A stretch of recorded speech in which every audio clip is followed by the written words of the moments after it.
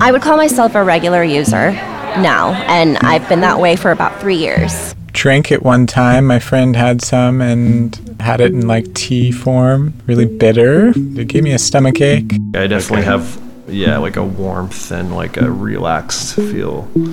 You know, like you're sipping brandy by a warm fire after a long day of shoveling snow or something like that.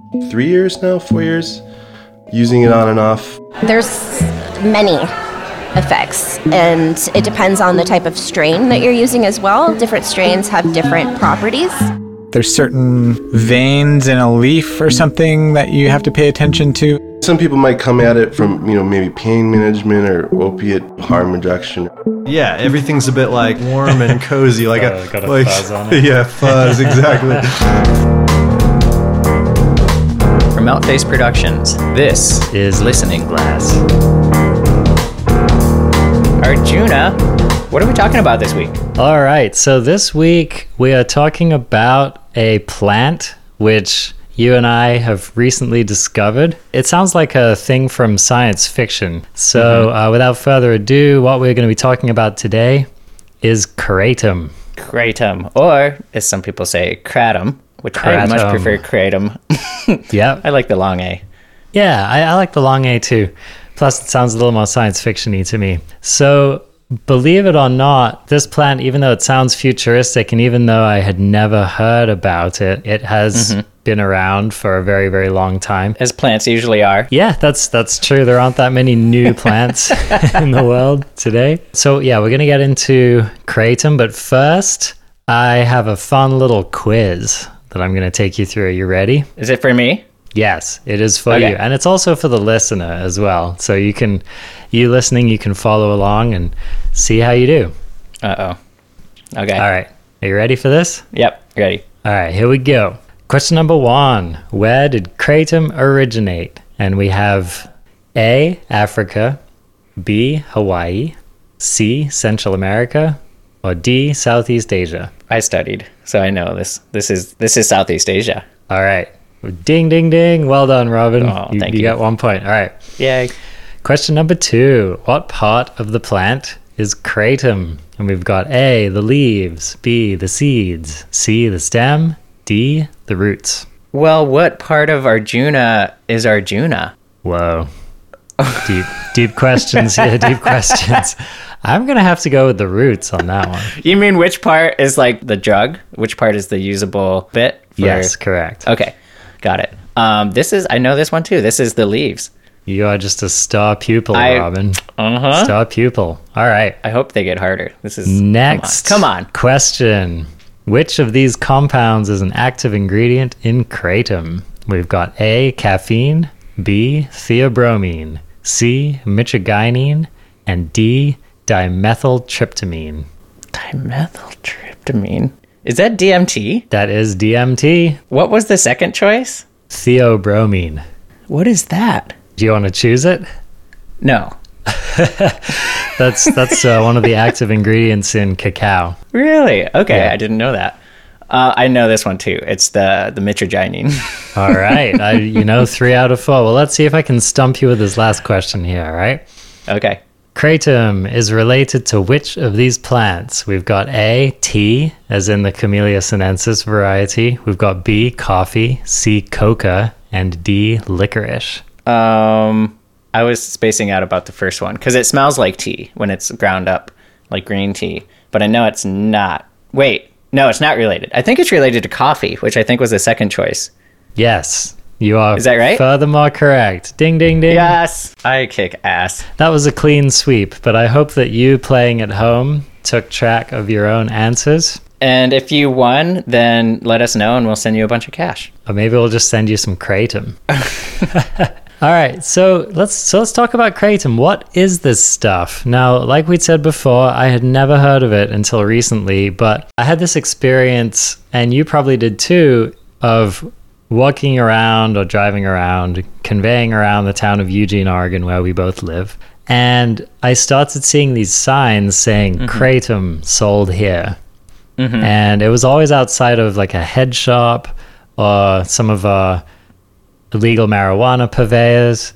And so I always thought that it was something related to smoking, perhaps, or, I had an idea that it was some sort of controlled or potentially controlled substance. Mm-hmm. So I started looking into it, and boy, I'll tell you what I discovered was surprising, and the people who came out of the woodwork in my life who use kratom surprised me as well. So this is the question in my mind was, what is this stuff? Is it a drug? Is it something that you take in addition to drugs? Is it not either of those things and it's something totally different? Mm-hmm. So this led us on this little path of discovery. And I also have to say I had some like initial kind of like class connotations with it. I think because of the style or something of the way the signs were done. The marketing styles that I see associated with it tend to be, I don't know how to say it, just kind of like brightly colored and kind of garish. And it just gave me the immediate impression of like, all right, I'm going to do this and like hang out at the bus stop and like get drunk. I don't know. Yeah, I know what you mean. It seems like a little down market substance. Totally. Which is funny because in actual fact, it's kind of costly. Before we get deeply into that, let's just talk about a few facts about this interesting plant that we're all learning about here. The official name of this plant is Mitragyna speciosa. Maybe it's Mitragyna speciosa. The first thing I thought about when I saw that Latin name was like it's a spell in Harry Potter, like Mitragyna speciosa. Which gives you a migraine. Cure a migraine, is that what you said? Yeah, there you go. Cure one, not give you one. I was thinking give you one. Yeah. Mm-hmm. So it's a very targeted spell. Yeah. Mm-hmm. So Mitragyna speciosa, it's an evergreen tree, and it is in fact a relative of the coffee plant. However, it is much bigger. It grows to a height of about 25 meters or 82 feet. Whoa. So it's has a tall. It has a straight trunk, which gets to be maybe like 1 meter or 3 feet in diameter. So it's like very tall and very thin. The bark is smooth and gray, and the leaves are dark green and glossy, and they can grow to be almost 8 inches long and up to 5 inches wide. So they're these pretty big leaves. And they also have veins on them, and that's an important aspect of kratom because a lot of people differentiate the different varieties of kratom by the color of the veins. Okay. Yeah, I've heard of like red and white varieties. Is that refer to the vein color?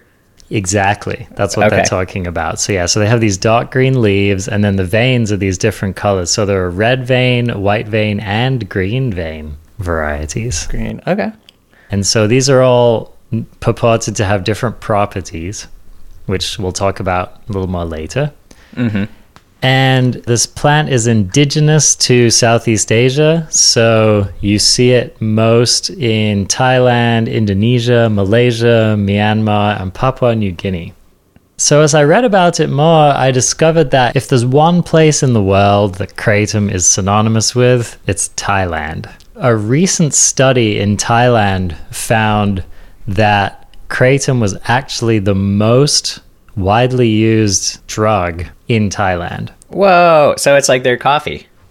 Yeah, literally. Ish. Yeah. Mm-hmm. Now, it's interesting because it's been outlawed for a long time in Thailand. That's so weird. And yet it was still ubiquitous in the culture, right? Right. So traditionally in Thai culture, it was, quote, used as a snack to receive guests and was part of the ritual worship of ancestors and gods. Do you know, because what form they took it in? Because it's the leaves that it's in. So do they make like a tea or just eat them? Or I know we've been seeing it in powdered form here in Eugene at the smoke shops. And sometimes they put the powder in capsules.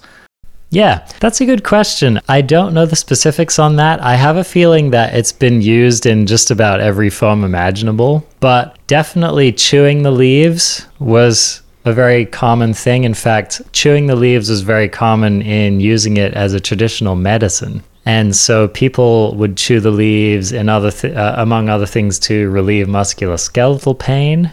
or perhaps to increase energy, appetite, or sexual desire. And then people have also used the leaves or made extracts, like, maybe the juice, or maybe they suspended the leaves in other agents, and then used those to, like, as a balm for wounds. People have used it as an anesthetic. The extracts and leaves have also been used to treat coughs, diarrhea, intestinal infections, and it has even been used traditionally in Thailand to help people deworm themselves. Okay. These are all some of the more traditional uses. And okay, so here's the interesting thing about kratom is that it has been used widely for so many different things. Right. That's what I've been gathering. It's been kind of hard to pin down exactly what its purpose is because of that. There's a lot of things that people use it for. So totally. So what might happen when you take kratom? Well, it could give you energy. So some people actually use it like coffee. And they'll take, and usually it's the lower doses which will do this for you. They'll take, a teaspoon, maybe a couple teaspoons of it. And that'll typically be maybe like 2 to 4 grams, somewhere in that range. And a lot of people will use that to just give them a little boost, like you would with coffee. Yeah, full disclosure, I've been doing that. So we'll cover that a little bit later, because I'd love to hear about what you've been up to. Okay. So some people will use it as a mild stimulant, and then other people actually get the exact opposite effect from it, which is it'll chill them out. It'll actually calm their nervous system down. Some people use it as a muscle relaxant or to actually help people go to sleep. It's generally considered that if you take it in higher doses, like maybe if you took a tablespoon of it, then it would be more likely to have the latter effect as opposed to the former, which is really interesting to me. I'm always interested in substances that have almost opposite effects when taken at different quantities. That just really fascinates me. Right. Yeah. Yeah, so the stimulating effect is at lower dosages, right? Like coffee dose. Yeah. Okay. Yeah, but it also depends on the strain, which is another interesting piece of this. But before we get to that, a third really, really big usage that people use it for is in the treatment of chronic pain. And in this regard, it has been compared a lot to opioids for having similar properties.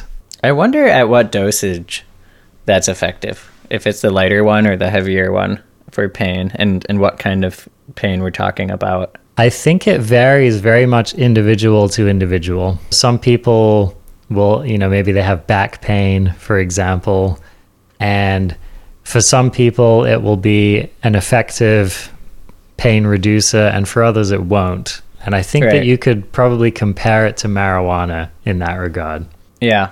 I think, and it's something I've found interesting as I've been asking people if they know about kratom and if they use it, is about half of people who have used it as kind of how I use it, as either a little like energy boost for productivity stuff or as like a kind of party drug, like either of those.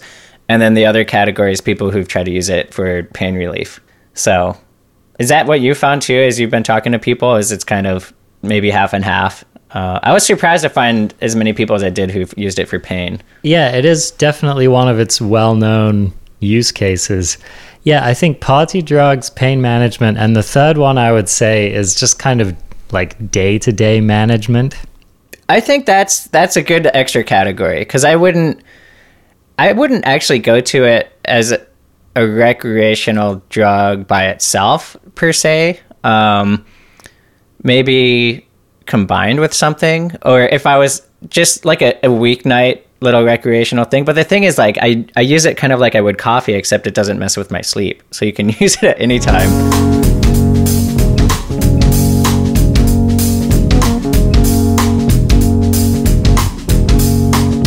I'll just go ahead and play a clip here of a few of my friends who I've interviewed talking about how they use it. I tried it and I really liked it. It gave me a really great sort of euphoric feeling that seemed to last quite a while. And for me, like, it was needed. Like, I have anxiety and, of course, depression from time to time. And for me in my life, it was sort of like it came in and it helped me. So that's what got me started on it. And I was not a regular user at that point. I basically used it whenever I felt like I needed it. If I needed a boost, needed motivation, that's what I would use it for, because I felt like it gave me that extra push that I needed some days. I was in an office job, which I've left, and it was very, very stressful, and I was using it a lot kind of as a stress management tool. It was something I could have in the office, and I couldn't really have a bottle of whiskey in the... and I was using it daily in quite strong doses, and I noticed that when I didn't get... I think there's definitely withdrawal symptoms, if, you know, but it took, you know, like I was using it daily, pretty high dosing, and, you know, when I wouldn't have it, I'd get a little sweaty, a little shaky. Okay. And I've also, you know, dabbled in other opiates and legal, subscribe. And, you know, it's, I mean, anybody that's kind of gone in that world a little bit, you kind of know that uneasiness and that sweaty, you know. So it's like one of those things where it's like, it's not completely without its, you know, there's definitely caution to be had. So yeah, this third use is kind of something that's I've discovered a lot among the people I've talked to who are regular users, who will often just use it in smaller amounts to just kind of help them get through the day, whether it's managing anxiety or whether they just need a little bit of a boost or just taking a little bit before bedtime to help them sleep. So I think a lot of people do actually use it in kind of the same half recreational, almost like half medicinal, half productivity kind of way that they use coffee. Yeah. The math really adds up there. No, that's a good that's a good way to describe it, I think. Now, this brings us to some of the challenges. All good things must come with some kind of a challenge to them, right? Kratom is not without its side effects. And I think actually the comparison to coffee is a good one. So this is what I understand. Now, of course, none of this has been established or evaluated by the FDA. So what I'm reporting here is purely just based on hearsay, what I've read, what I've heard from just the various people I've talked to about it, is that if you use kratom in the kind of moderate amounts that we're talking about, a couple grams, you know, a teaspoon here, a tablespoon there, you're probably going to have a relationship with it that's somewhat similar to coffee. So the effects will last.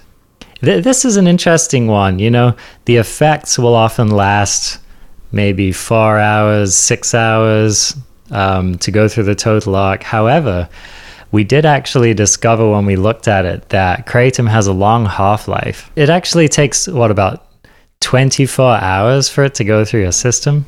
Well, that was the half-life we found on it. But in my anecdotal experience, it doesn't really make sense. Yeah, I would agree with that. Yeah. I would give it a half-life. I don't know how to exactly measure that, but basically half-life when you're talking about drug metabolism is how long it takes for your body to process half of that substance and work it out of your bloodstream.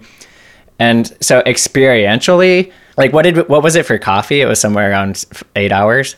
Something like that. And so, you know, you drink a cup of coffee and you feel pretty jazzed for like 4, maybe 5 hours. And that's not even the half-life yet. But like you've peaked at that point and then it starts to wear off, but the caffeine will be in your system. Half of it will be after 8 hours. And then, you know, 8 hours later, there's still 25% of it in your bloodstream and so on. And so the idea of the half-life we found on kratom was like somewhere around 24 hours, which just doesn't really coincide with my experience with it. Because I'd stopped experiencing the strongest effects after about 3 hours, I'd say. So it actually felt really similar to coffee in terms of the rate at which it's metabolized and the rate at which you kind of feel it and stop feeling it. Mm-hmm. And that tends to be borne out in the experiences of people I talk to. They'll often say that it'll last anywhere from 2 to 6, maybe 8 hours. I haven't really heard of anyone having effects of it other than just kind of minor, your body coming out of it effect afterwards. But yeah, and so like coffee as well, it's something that you can over time develop an addiction to. If you stop using it, you might actually start to experience some side effects. So for kind of this mild, regular daily use, some people will report, let's say you use it for about a month on a daily basis. And then if you stop taking it, you might have like headaches, you might have some body aches, you might feel your body getting a little hot or a little cold, you might get a little sweaty. Some of these side effects actually remind people of opioids. Yeah, I remember the withdrawal when I was reading about it sounded a lot like an opioid withdrawal. Let's talk about that quickly. So the comparison between kratom and opioids is often made. One of the reasons is that the active ingredient, mitragynine, it actually works on your brain's receptors in a similar way that opioids do. And so it's not surprising that a lot of people report similar effects. Now, before you get all up in arms or worry about it too much, I just want to say that there's a very big difference between taking some freshly ground organic kratom leaf versus taking a pill or taking heroin, for example.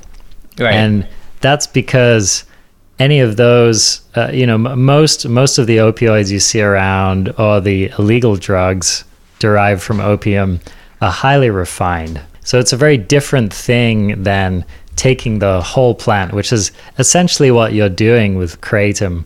I actually haven't heard of anyone doing any kind of a refinement on it like you might see with heroin or you might see with cocaine or some of these other drugs where people will highly process them and create like a white powder out of them. Which I find kind of amazing. And I wonder if it's just difficult to extract or what the deal is. Because that's usually the first thing people will do once they find out a plant has a powerful psychological effect is they'll, refine it and make it more powerful.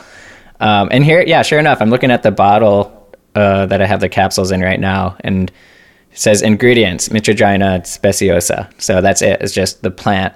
So I'm assuming it's just the ground up leaves in the capsules here. That's kind of a nice thing about it is that it seems like by and large, if you're buying it in a conscientious way, if you do a little homework about who your supplier is, then you're probably just going to get a whole plant. You might even get an organic plant. And it's not something much to worry about unless you're really taking it in quantity. Mm-hmm. There's been concern around, like in the FDA, for example, in the United States, there's been concern around kratom, which it's not surprising to anybody, I think, because they get all up in arms about just about anything that's not developed by big pharma or has some long history of study by the Western medical establishment. Right. But there's been some concern about kratom, and the reports, there have been an increasing number of reports, like in the poison control centers, there's been more and more people reporting issues with kratom. And my take on this is I don't think that kratom is doing anything different to people than it ever did. I just think that a lot more people are taking it. I think that's really what accounts for that difference. Mm-hmm. Which I understand people's worry, because we are, there's an opioid crisis right now in the States, which is terrible, and it's costing a lot of lives and just other damages, right? And so, once I hear that something's kind of like an opioid, I'm honestly, usually I would discount it basically at that point and say, do we really need more things that are like opioids in our lives? But it is, like you said, I think the main difference is the concentration, and then it's kind of everything toned down about it, including, its potential for use as a recreational drug and abuse, and also the potential addiction. It sounds like it's similar to coffee in terms of the dependencies that people might form with it, with maybe a slightly worse withdrawal. But, coffee withdrawal sucks too.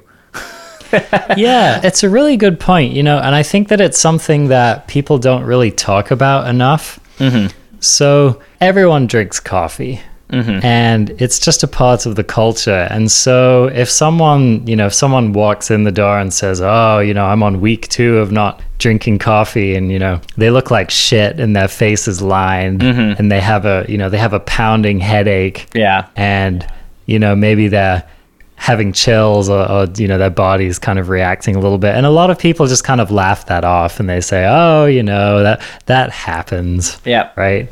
Yep. And if you really stop and think about it, that's a pretty profound cycle that you get into, where you take it on a daily basis.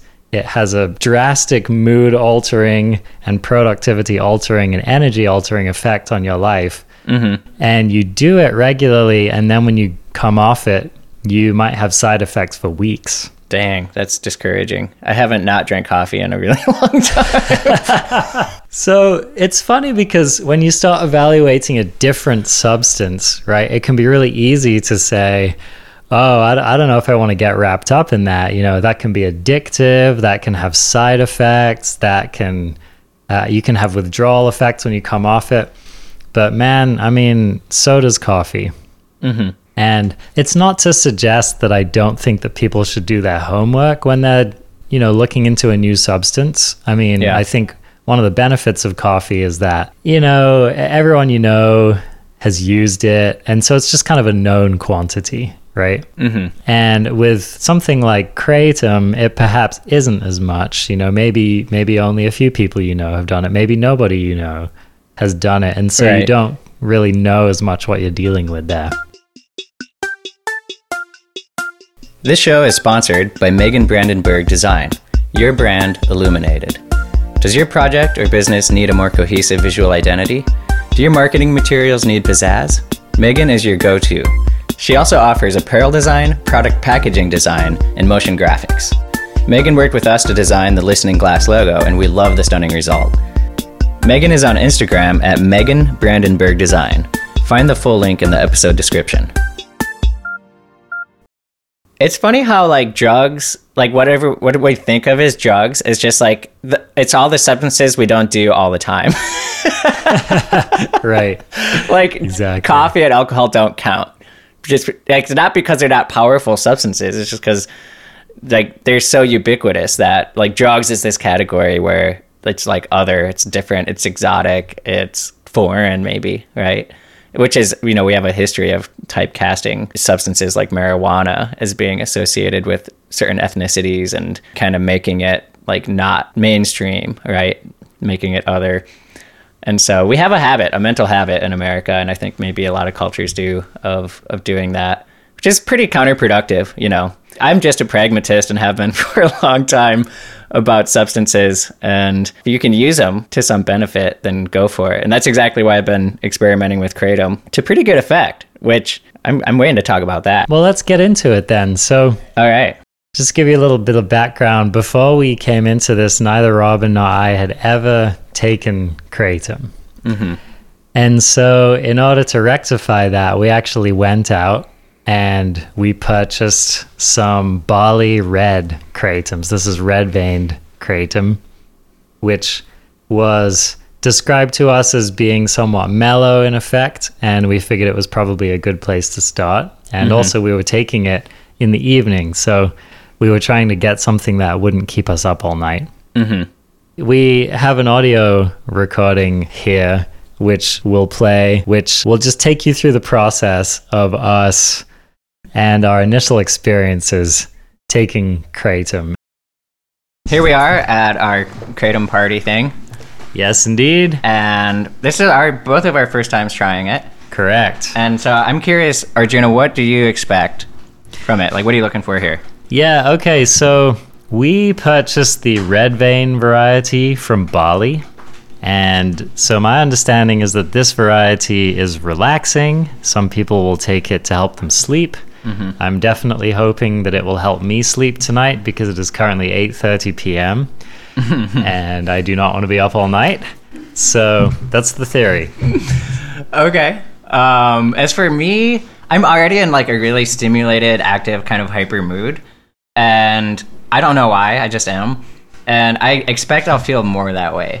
So this is what we're trying. It's called Whole Herbs. You do pronounce the H with this particular product. Red Vein Barley Kratom. Now this is in capsules. It's organic. So we got the capsules, but I actually busted my capsules open and I mixed some in water. So, and then Robin's going to take the capsules. I'm just going to swallow them, but I might open one up and eat it. It's just plastic capsules and inside is the pulverized plant matter. So Yeah. I do want to taste it just to get a sense of what it would taste like. Yeah. So, And it's basically, it smells exactly like green tea. It smells like like take a sniff. oh, yeah. Yeah. It's just, it smells indistinguishable from green tea. So yeah, that's going to be interesting. We read that this can last up to 6 hours. Yeah. We'll so, see. yeah, let's see what happens. All right, I'm going to grab some water, but go ahead, try it out. Okay. I am drinking my kratom now. Ugh, that is bitter. That is some bitter green stuff. What does it taste like? Yeah, it just tastes like something very bitter and green and healthy. I imagine myself saying it tastes like plants when I do try it. Do you want to? I'll just take a sip of Take a yours. sip. Let me Just take... Oh, yum. I love it. Yeah, do you? I love that. I'm like a big yerba mate fan. Oh, and it it's tastes got like yerba it's got a mate. similar bitter, strong, just planty kind of a. Sometimes I compare it to like a yard mulch almost, like the way that it tastes is the same way like a yard mulch would smell. Yeah, totally. So I'm gonna throw these capsules down my throat. So I'm taking I'm taking 3 grams of the plant matter. I'm gonna do 500 gram capsules, and then I'm gonna eat the other capsule and break it open. Nice. So yeah, my dosage, I decided to go with a much more conservative dose of 1.5 grams. Apparently that's like very much on the low end of what a person should start out with. I'm quite sensitive, so let's see how it goes. Oh my god. Robin is pouring the powder straight into his mouth. Wow. Oh my god. That's really bitter.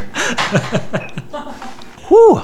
My friend Sam said he does it this way, and he's like, it's like eating cinnamon. And I was like, that doesn't sound fun. This was easier than cinnamon, even though I've never done that. I've seen the videos. Yeah. This was like really much more bitter than drinking it. Yeah. Doing the dry matter just directly on your tongue. But it's totally doable. I'm going to need more water, though. So now we're going to eat some food because apparently it's recommended that you take it with food. And we will report back in periodic increments. Right. All right, so this is Robin and Arjuna checking in at 1 hour and 20 minutes. How you doing, Robin? I feel amazing, to be honest. I'm like getting this warm, fuzzy kind of feeling, almost like a tingle. It's hard to explain. It's not like even a physical tingle. It's like, I don't know, almost like a laughing gas, like nitrous oxide, almost kind of like very subtle though. Like a brain tingle? Yeah, it's like a brain tingle, and I keep having like cheesy level of like happiness and gratitude and just like warmth, where I'm just like really stoked and happy to be here. But it's not super powerful, but it's like definitely there, you know? Okay. Which is nice. It doesn't feel like, I know some drugs, it feels powerful to the extent where you feel like a little out of control, and I don't feel that way. Yeah. Yeah. So it just feels like a nice, gentle enhancement. Yeah, to absolutely. the mood. Yeah. Now, do you feel relaxed? I do. Yeah. I don't feel stimulated really. I feel relaxed and content and also stoked. Yeah. Mm-hmm. Yeah. I would say that too, yeah. I still feel gently altered. Given my low dose, it seems about right. And I just feel relaxed. I feel happy. Yeah. I'm enjoying people's company. It almost does feel like I just had a beer, like one beer maybe. It doesn't feel exactly like having had a glass of wine, but I have that same kind of, my perception feels gently tweaked. It does feel kind of warm, a little fuzzy. I could see if it was stronger, I would definitely be feeling kind of little gently hazy. Yeah, a little bit euphoric. I'm really liking it. Like this, I'm very happy that this is the effects I'm feeling. Yeah. So so far I'm like stoked to continue using it already. Arjuna, Yes. here we are. What's the time? We have been on our Kratom now for roughly 2 hours and 40 minutes. And by roughly, we mean exactly. Exactly. Well, it's rough because I don't remember when I started the timer. Okay. But it's approximately 2 hours and 40 minutes. Okay. So, yeah, how are you doing? I think I'm already noticing the effects with going down a little bit. Yeah. Um, Yeah, me too. I feel much more normal than before. Still like got a little bit of the warm thing going on, and I feel more energetic and kind of hyper, almost a little bit antsy right now too. okay. And I'm not sure. Yeah, I don't know. I do feel a little bit more on the antsy side. In fact, I had like a couple of moments in the last like 15 minutes where I was like just a little bit irritable about little things, Yeah, okay. which is interesting. Which isn't like out of character. Like I get occasionally irritable here and there, but yeah, Yeah. that's me. How about you? Yeah, I feel like the effects are wearing off. I'm actually starting to feel a little sleepy, which, it's 11:20, so that's not surprising, but I still feel like a little altered, but it's almost like that coming down feeling where you're not really experiencing the thing anymore, you're just experiencing the after effects kind of in your body. Yeah. So, yeah, I have a feeling that like in an hour or two, if I lay down in my bed, it'll just be sleepy time and I won't think anything on it. It seemed like universal appreciation from everyone who took it tonight. Yeah. But yeah, I feel like everyone who took it really enjoyed it and seemed like they would happily do it again. Yeah, right there, man. Yeah, I'm definitely excited to keep trying it, and I think it could play a nice little role in my life. Potentially, we'll see. Very nice. All right. So that was how long ago now that we did that? Like a week and a half or 2 weeks ago. Something like that. I remember some of what I said, and I was maybe gushing a little. Well, okay, so I'd be curious to hear, Robin. So since then, you have taken Kratom on a somewhat regular basis, so I'd love to hear your thoughts about it as a more experienced user. Okay. I will say that each time I've used it, the effect definitely depends a lot on the state of mind I have when I take it and what I'm kind of expecting and like what my mood is and what I'm doing. So the party, I don't know if we could call it a party. The gathering in which we both took it that first time that we just listened to the recording of was a really cool night, right? Like it was just like I was hanging out with you, which is great, and hanging out with Angelina and Nick, and we were just like hanging out, making food, doing a project, and it was just it would have been a great time either way, right? Whether we had taken Kratom or not. And I don't take for granted, social occasions like that anymore. And so I think I was in a generally like positive, like happy mood.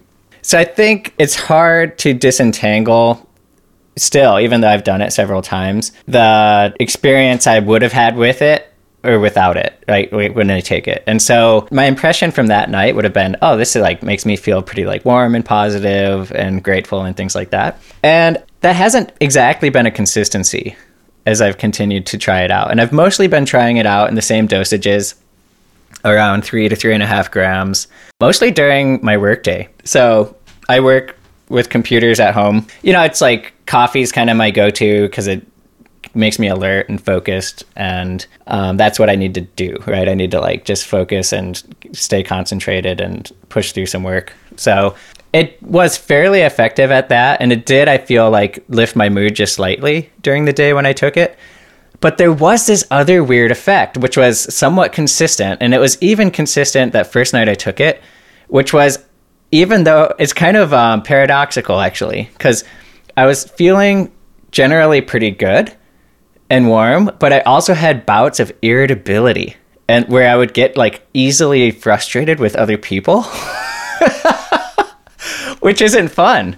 And so I'm keeping my eye on that. I noticed it definitely related to a sense of like impatience with people, where if I felt like somebody was maybe processing something slowly, where I was trying to do like a practical task and I was waiting for them to do their part of it, or even like part of a conversation where they were like processing an idea and I was like waiting for them to get to like point B, I was like getting noticeably irritated with people, which isn't, I don't know. I'm going to keep an eye on that. I noticed it two or three different times while on Kratom, and I'm not sure. I don't think that's like a normal artifact of my personality. I'm certainly not like ultra patient all the time, but I noticed it seemed like maybe I get a little irritated with people, but it felt heightened when I was taking Kratom. So that's a weird paradox, having these kinds of like warm, content feelings along with irritability and like having a back and forth. So I don't know. I think the jury's still out on it for those like 2 to 3 gram doses. And then I also, just this last Friday, 2:00 in the afternoon, and I was going to take another 3 gram dose. And I took 5.25 grams instead. Because I forgot my capsules were 750 milligrams each. And so I took 4 of them, and let me think, is that right? Oh yeah, I took 6 of them. So I was going to take 4. I should have taken 4 because that would have put me at 3,000 milligrams. But anyway, so I overdid it and got just kind of dizzy and nauseous, and I didn't really feel the warm funness that I'd felt before. I just kind of felt nauseous, and I ended up having to like cancel a commitment I had in the afternoon and just like staying home. And I actually was able to still focus on work and do my job. It was just kind of unpleasant. So yeah, some people say they take a lot and it's fine. I will say that was also, it's a variety called Mang Da, which is supposed to be a stronger variety. And yeah, I think that's also in the red variety. It's one of the red vein ones. So, and both of these are supposed to be somewhat downers. So I think I'm doing it wrong. I should probably take the white varieties if I want to use it as like a productivity enhancer. But so maybe we'll do a follow-up like snippet at some point on if I've tried that. But I feel like you've maybe focused on some of the negatives of taking it. Like what have your positives been just kind of day to day throughout your workday of taking it? One thing I like about it is I feel a little more alert and aware. And even, dare I say, mindful. There's a kind of self-awareness that it's brought to me oftentimes when I take it. I wouldn't say I feel it consistently during its effect period, but I frequently notice it during its effect period. So, and what I'm talking about is kind of like introspective clarity. So, if you do work that requires concentration and focus, like a half of that is just being aware of where your mind is wandering and the flow of your thoughts and how you're problem solving and things like that. And if you're better able to track that and identify detours when they occur and get yourself back on track and even notice kind of the patterns in that, then you're better off. And I have noticed that I tend to be a little bit more mindful in that way, which is really helpful. But again, it's like those are instances during, say, like a 4-hour period over the course of several experiences. And so they still feel a bit anecdotal. So the effects are very varied. But that's a cool effect. And so I definitely want to keep exploring it and seeing kind of if I can find a pattern. I know if you eat or if you take it on an empty stomach or not, it's supposed to have kind of an effect. I've heard that too. You should take it with some either food in your stomach or take it with some food. Yeah. Yep. And I'm not sure what the difference there would be. If there's one thing that I've learned about Kratom so far, it's that it seems to affect everybody a little differently. And so it can make it hard to recommend any particular kind. It can make it hard to recommend a dosage. I think if you're somebody who's considering taking it, then I would definitely recommend that you just do a little reading about it, think about your use case, think about what your tolerances generally tend to be for other substances, and probably just start light, go easy on it. Like if you're using the powder, I think a 1 teaspoon serving is it's just kind of a nice, solid, conservative serving that you probably can't go wrong with. If you're taking it in capsules, then just taking like 2 grams is a very safe bet.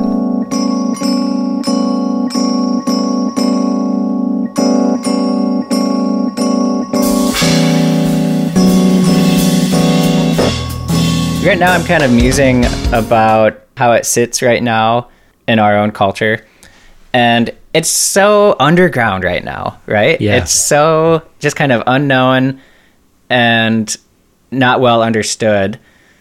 And I'm kind of hoping that establishments or institutions can kind of embrace it a little more. And what I'm thinking of is businesses, right? Like, think about how many businesses are built around cannabis, tobacco, coffee, alcohol. Kava even, right? Yeah. Like, we have a kava bar here in Eugene, and I'm kind of surprised that, Eugene is kind of an alternative little city, and I'm surprised we haven't seen any kind of restaurants or bars or those kinds of like service institutions embracing it and serving it, because I think there would be a following for that. The kava bar is never exactly hopping.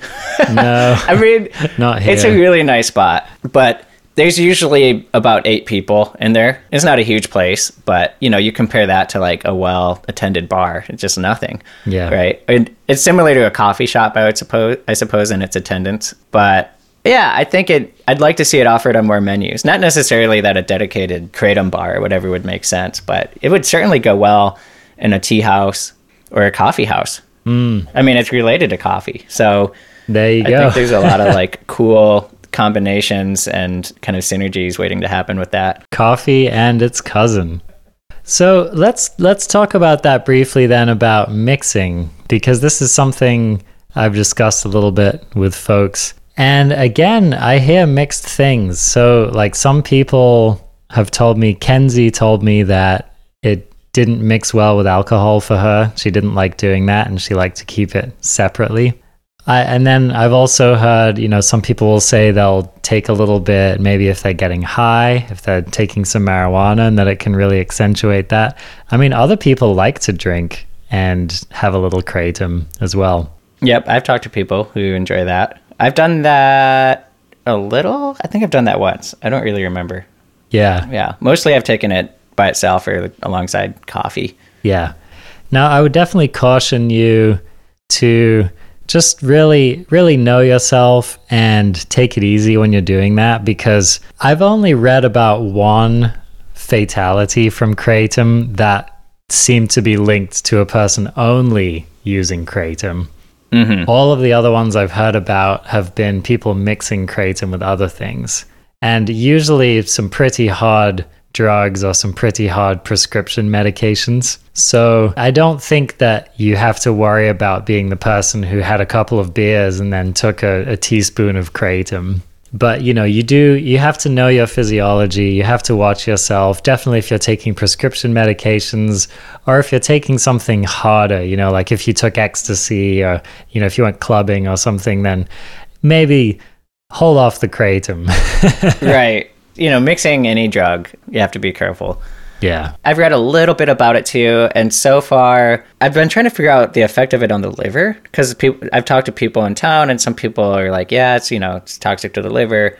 Other people seem pretty nonchalant and say that's not really a big deal. And it's unfortunate, because I don't think we do have a lot of studies and a lot of science on it. And so, honestly, anecdotally, if I just like was really hard on my liver one night with like, let's say, combining it with alcohol, and I don't know what else would be hard on my liver, but like, how would I know that? You know what I mean? Like, you don't wake up with like a pain under your right lung, like, oh, my liver.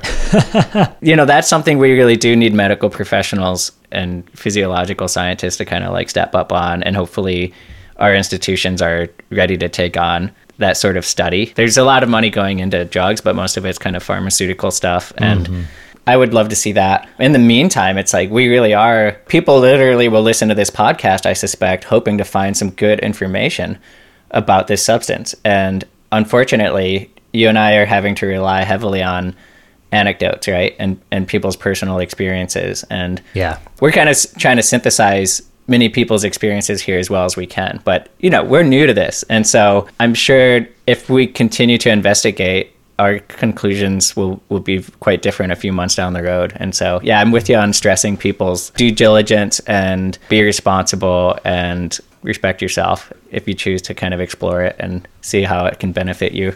This is actually part of the reason it has been a controversial substance in the United States.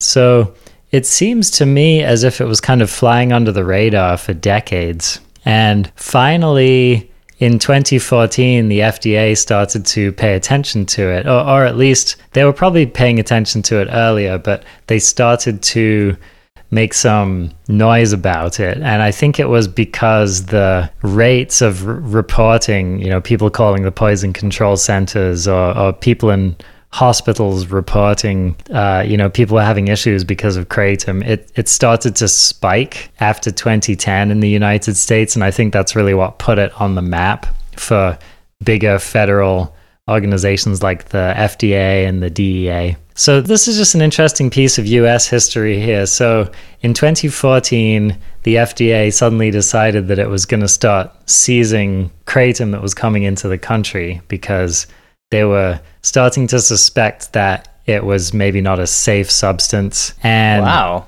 Yeah. Wait, what? And this was just like any kratom coming in that was declared that they found. Yeah. So they apparently, maybe it wasn't all of it, but they seized about 55 tons of the stuff. And so there was kind of like this big bust going on.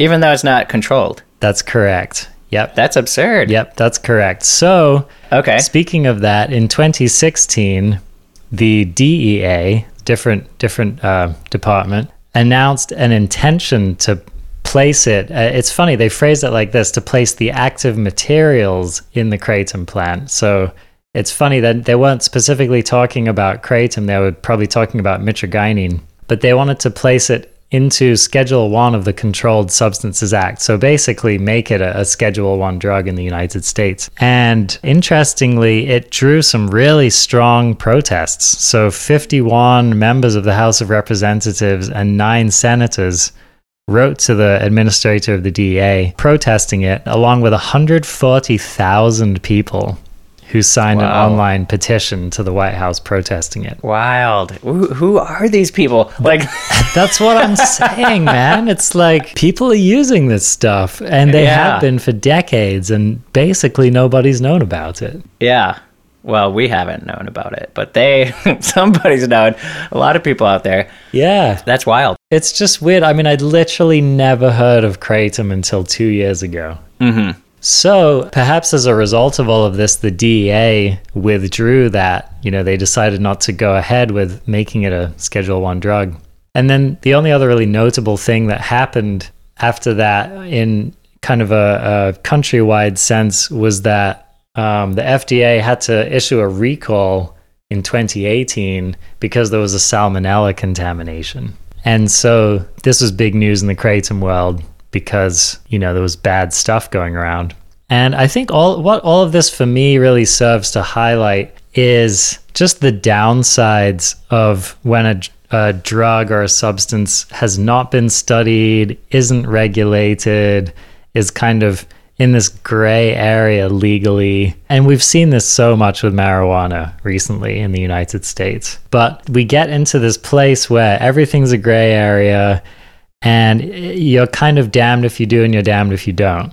So I'm sure that there are plenty of purveyors of kratom who would love to have their stuff tested, who'd love to be able to put a stamp of approval on it. And as it stands at the moment, any lab testing that's happening on this stuff is just happening independently. You have to trust whether it's the farmer or the distributor that you're getting it from. You just have to trust what they tell you. There's no certifications around this. One of the reasons it's such a shame is that a lot of people have put forth, coming back to the opioid thing, a lot of people have actually put kratom forth as a potential, maybe not a total solution, but having the potential to be a really strong solution among others in the opioid epidemic. And I don't know if you've read up on the opioid epidemic lately, Robin, but it is chilling. Let's just talk about the United States. This isn't even including anywhere else in the world. So in 2017 in the US, opioids were responsible for 49,000 of the 72,000 drug overdose deaths in the US. That's like 2/3. And furthermore, drug overdoses have become the leading cause of death of Americans under the age of 50.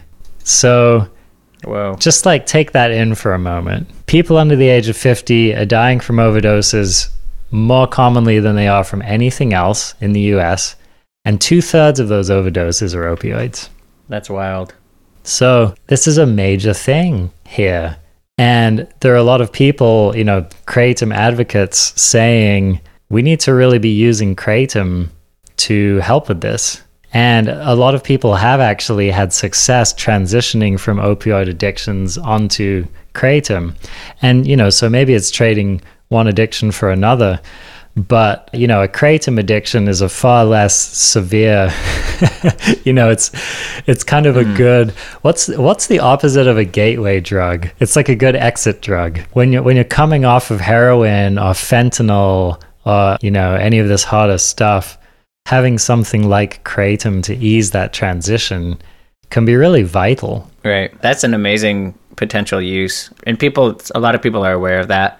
And I'm hoping that can continue to be used to kind of mitigate that crisis. Once again, it leads to this question of what's really motivating regulations on substances, you know? Who's lobbying? Whose dollars are circulating around these conversations? There's some good journalism out there on how much medical institutions, I'm not saying everybody in medical institutions has their hand in this, but there are a lot of players, including doctors, including pharmaceutical companies, who are making a lot of money off of the distribution of legal pharmaceutical grade opioids. And not necessarily like legitimate ways, but, you know, a lot of people are making money off of just legitimate prescriptions too. And Right. not following their oaths as healthcare professionals.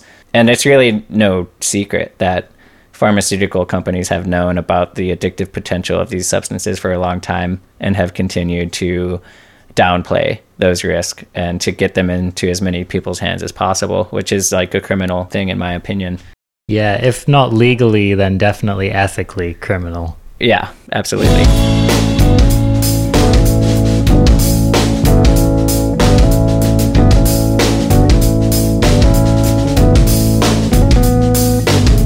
Before we go here, I just wanted to kind of ask a question that I've been having, which came up for me with kratom. And I don't know, I wonder what your thoughts are on this. So here's the question. If you can take something every day and it makes a noticeable improvement in your life, and the only noticeable price you have to pay is that you become addicted to the substance, and that your life is just kind of measurably worse than without it. How do you feel about that? It's not even a philosophical question for me because it's like a practical question. It used to be philosophical, and it's a decision I made a long time ago, and I've been drinking coffee every day pretty much ever since. And it goes for a lot of substances, I think. Like I drink a fair amount of alcohol. Like it's at least like a couple of times a week, right? And so I guess that's not really a dependency, but I'm certainly dependent on coffee. And I think it used to bother me on a philosophical level that I'm dependent on something, and that if I were stranded on a desert island, I would have this crutch and I would suffer for not having it, right? And I don't know. I've kind of let go of hypotheticals like that, and I've quit coffee. You know, I quit it periodically and kind of reset. It doesn't really bother me, I guess, anymore. It's so available. Like the vulnerability of being dependent on it isn't really significant. My housemate would probably disagree, but I use pretty mild quantities of it, meaning like 2 cups a day, but they are admittedly strong cups of coffee, I must say. I love that availability is one of your criteria. I'm a practical guy. Yeah. But, you know, I find this interesting. So I have been very puristic in questions like this. I hate the idea that my life wouldn't be as functional or as livable without some particular substance in it. But it's interesting because then you get around to the idea of supplements, right? So I don't currently take that many supplements, but I have throughout my life. And I know a lot of people who do take a lot of supplements. And like my partner, for example, she takes many, many supplements every day. And the moment she stops taking some of them, her life gets measurably worse. And it's just interesting because I think a lot of people draw a line there where they're like, okay, well, I don't want to be dependent on coffee because that's like a drug, right? Right. First of all, I want to know what substances she's taking, but we'll talk about that later. Yeah, but it's just like, but it's like iron. It's, it's okay for me to take my iron every day, because that's something that my body really needs that I'm deficient in. But as soon as I'm taking coffee every day, all of a sudden that's a concern. And that's just interesting to me that I think everyone has a line they draw between like regular food, supplements that are good for my health, and then drugs that are maybe like give me a mood bump, right? Or give me an energy bump. I think that the lines between these things seem rather arbitrary. For example, it's common for people to think of food as medicine.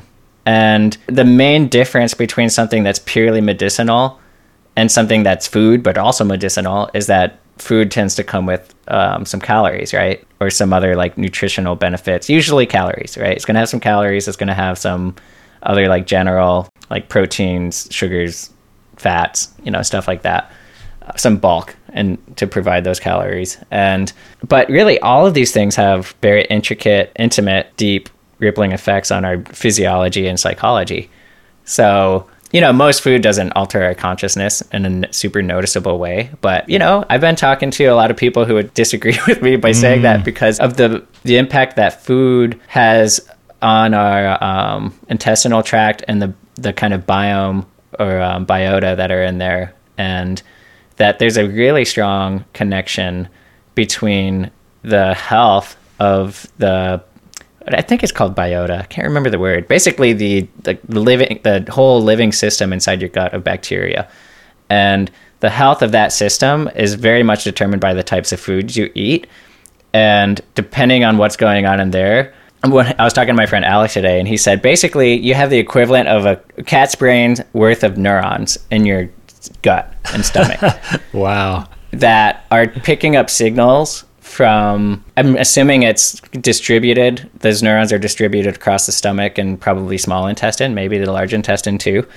And the signals that you get from there have a huge impact on mood and happiness. So these things are very blurred together. And so when you eat a cheeseburger or you eat an apple, there might be a slightly acute effect on mood, probably not an overwhelming one. But each of those things makes a small impact in terms of the biome that exists in your gut, and will alter the course of that kind of ecosystem, right? And in turn, it's still a little fuzzy to me, and maybe this is a future show topic, how that community of organisms is affecting those neurons. What are those neurons sensing, I guess, is maybe my first question. And what kinds of signals are they picking up? But anyway, strong connection, probably a little off the point, but... Yeah. I feel like all of us have had that conversation with our stoner friend where it's like, everything's a drug, man, What is a drug?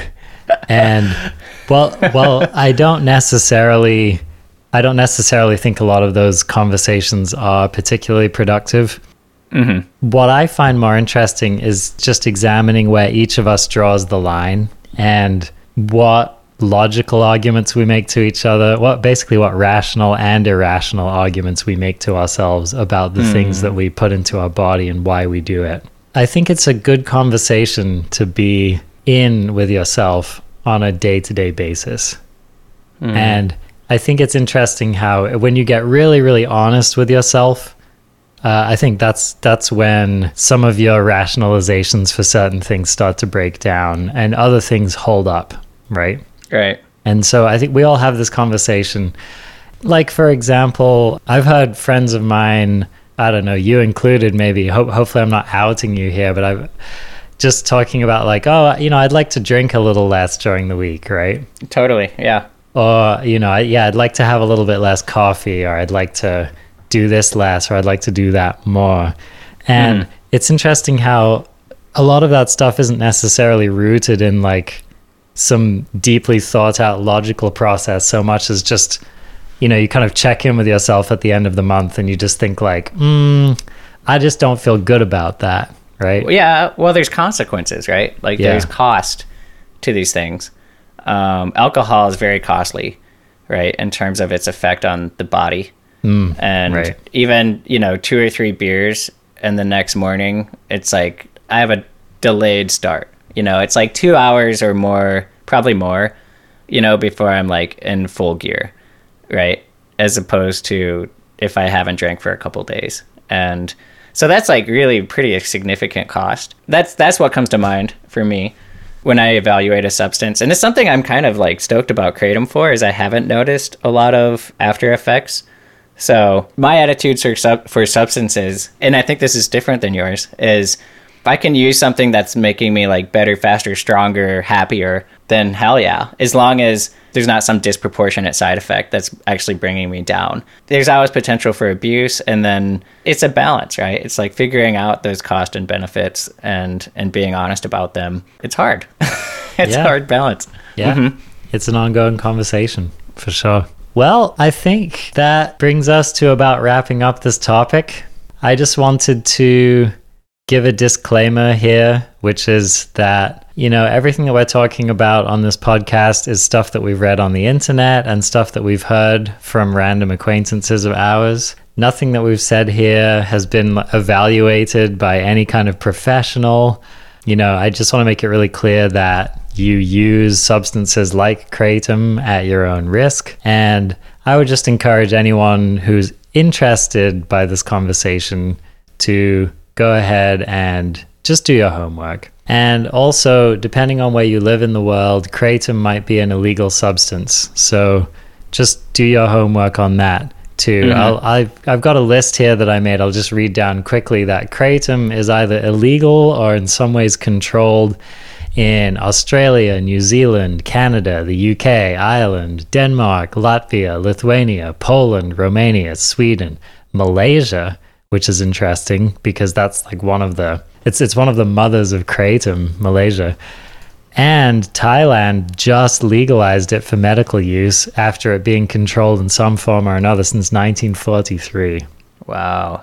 So, and that's like the heartland of Kratom. So it's also controlled in the US states of Alabama, Arkansas, Indiana, Vermont, and Wisconsin. And this stuff's changing every day. So just, kind of pay attention wherever you live, pay attention to how legal or illegal Kratom is, and factor that into your decision about whether you want to pursue trying it or not. But apart from that, I would say, based on my experience of trying it once and hearing a bunch of other people talking about it, I would say Kratom could be pretty cool. I would recommend that you give it a try if you're looking for a substance which you could use either recreationally or day to day, something that could either help you sleep or give you a boost during the day, which may come with lower consequences than a lot of other choices that you have available to you. If you're trying to manage chronic pain, for example, and maybe CBD doesn't work for you, I think Kratom could be a much lower impact painkiller than just about anything you can get over the counter or from a prescription. I think you could use it with potentially, and this is my uneducated guess here, but I think you could use it with potentially less side effects than a lot of other painkillers that you could be using in the long term.